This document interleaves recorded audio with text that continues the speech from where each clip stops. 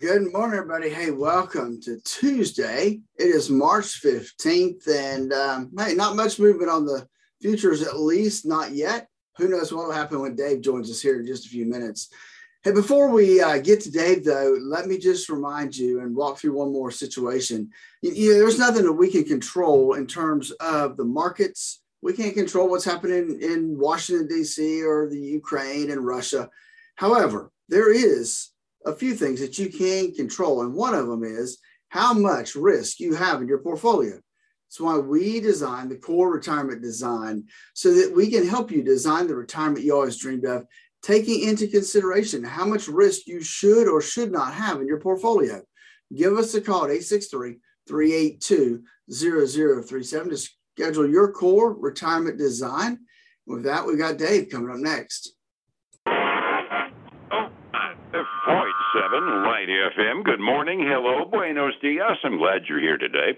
We're at 8:38 here, 22 now, before 9.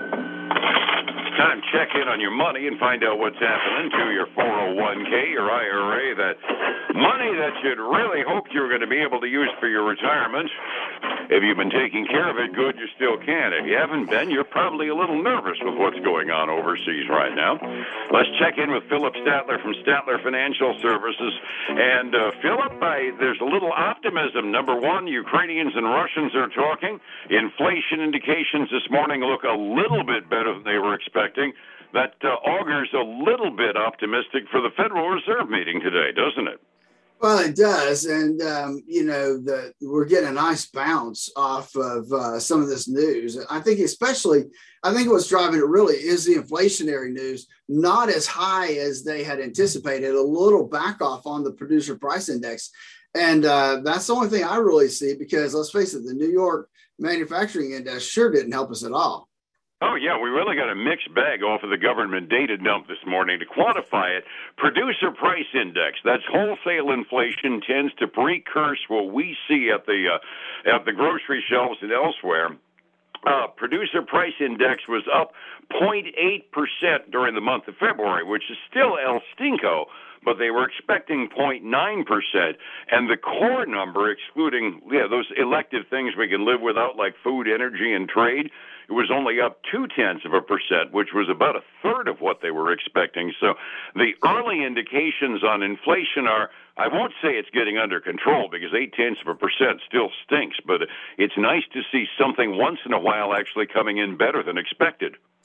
Well, especially right now with all the uncertainty out there, it's nice to get some good news, even though that's still a high number. But at least, hey, it is trending down. The question is, will it continue or not? And what input will that have on the Fed discussion starting today? And that's the thing that really hits. I got to say, the one thing that we've got in terms of indication does not bode well for the attitude of business. The Empire State Business Index comes out this morning. They were expecting it to go down by almost half, from 6.1 to 3.1. It just kind of cratered. It went from a positive 6.1 to a negative 11.8. I don't know the formula they calculated off of, but holy crud, up in New York, they were just downright foul humor. Maybe it's because they can't get their iPhones anymore, huh? Yeah, I'm not sure, but I'm looking at my numbers through my tidbit sheet, and they said basically that they expected it to go from 3.1 to 5.5. And so now it's a negative. That's just not good. It's going the wrong direction for sure. Absolutely. Oh, that's right. I had my numbers reversed. It was 3.1 during the prior month, and 6.1 was expected. That's right. Instead of expecting good news, we got absolutely a really crummy attitude out of New York. I got to assume a chunk of that is worrying about imports out of the Far East, because the expectation is, with China's COVID policy shutting down that city of 5 million people, that's going to really screw up the supply chain even worse than it already is, because import costs are going to go up. I was flippantly saying they can't get their iPhones in New York. Foxconn makes the iPhones, and they shut down their factory out in Shenzhen, China. Just one more annoyance we just don't need this week. You're right, Dave. And, everybody, what was it last year? Everybody thought, well, hey, supply chain will be fixed by this next summer. folks, we may have supply chain issues for another year or two at the rate we're going. And it ain't improving when we get news like Chinese entire cities getting shut down. Other tidbits floating out today.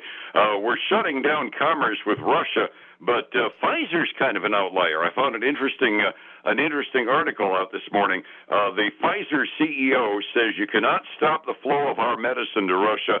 They're going to continue shipping Pfizer's medicine over to Russia.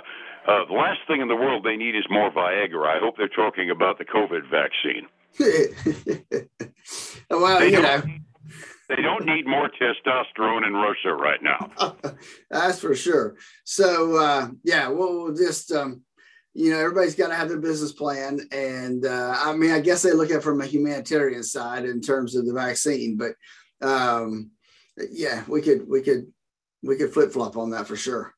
And that's one of those things where it's really kind of hard to argue with the motivation. A COVID vaccine, that probably needs to cross even more torn lines, so nobody's going to really argue with that too terribly much. Not at all. Hey, not much on the way of earnings today, Dave, but I do have one. But I want to bring this out first because the airlines are hitting the kind of the headlines this morning as the three major airlines, Delta, United, and Southwest, all came out and raise their revenue outlook for the year. They say traveling's rebounding from their earlier slump. They continue to see increases in that. And so, they've all got nice numbers. I mean, like Delta's up almost 7%, United's up almost 6%, and then the Southwest is up almost 4%. So all the airlines doing well this morning. Yeah, that does explain why every single stock on my pre-market big winners list is a travel-related one. Delta, Southwest, Alaska Air, even Carnival Cruises is going up based upon that. And just on the other side of the fence, you can tell a trend by looking at the winners and losers. Almost all of my stocks on the loser side so far this morning are energy-based stocks, which we'll get to with the price of oil when the futures markets come up in a couple of minutes, right? Exactly. So, that's the one thing. Hey, the one earnings I do have, and it's not really detailed out for me, but Vimeo, they're the video guys that produce some video stuff. Their revenue was up 23% compared to a year ago. They reported an 8% increase in subscribers, which is good. 13% in average revenue per user.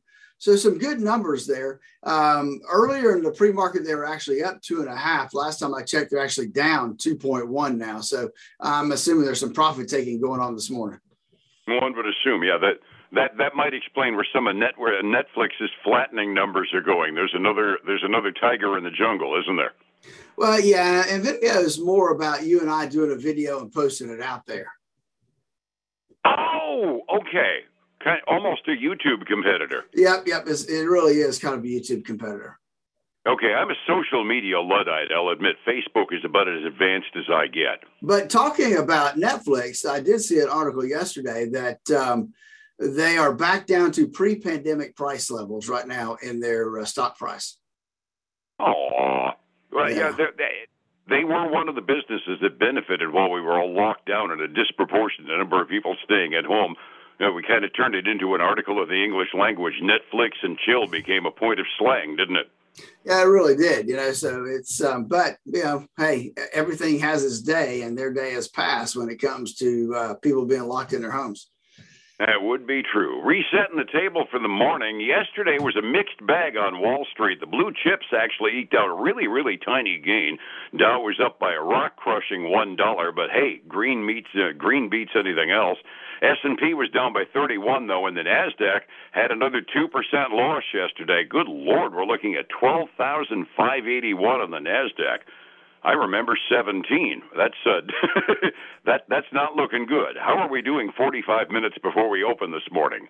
Dave, we do have green ink. I will tell you the green ink has declined a little bit, at least on the Dow and the S&P 500, and has increased a little bit on the NASDAQ. So right now we've got the Dow up a little over 0.4%. That's up $150. The S&P 500 is up a little over 0.5%. That's $20. NASDAQ 100 is up 0.8%. That's $101. And so everything's looking green there. Hey, the other side of the coin's all red. We got silver sliding now below 25, down 1.5%. Gold still above 19, but barely, down almost 2% this morning. And then crude oil is taking the biggest hit of all, down 6.4% this morning to $96.42 a barrel. Who would have thought below 100 already? That's a pleasant surprise, and I've been reading that that's primarily a reaction to some optimism over the fact that Russia and Ukraine appear to be making a little bit of progress on their peace talks, which none of us are going to complain about. Overseas markets, it was pretty much a negative day all the way through. Japan eked out a small gain this morning, but Chinese composite and the Hong Kong markets were down by like 5.5% and 7.5%. They're rapidly approaching bear market territory. They're in a couple more of their indexes. Europe is all fractionally halfway through their day. We're talking about 0.5% losses, nothing major exciting over on that side of the pond.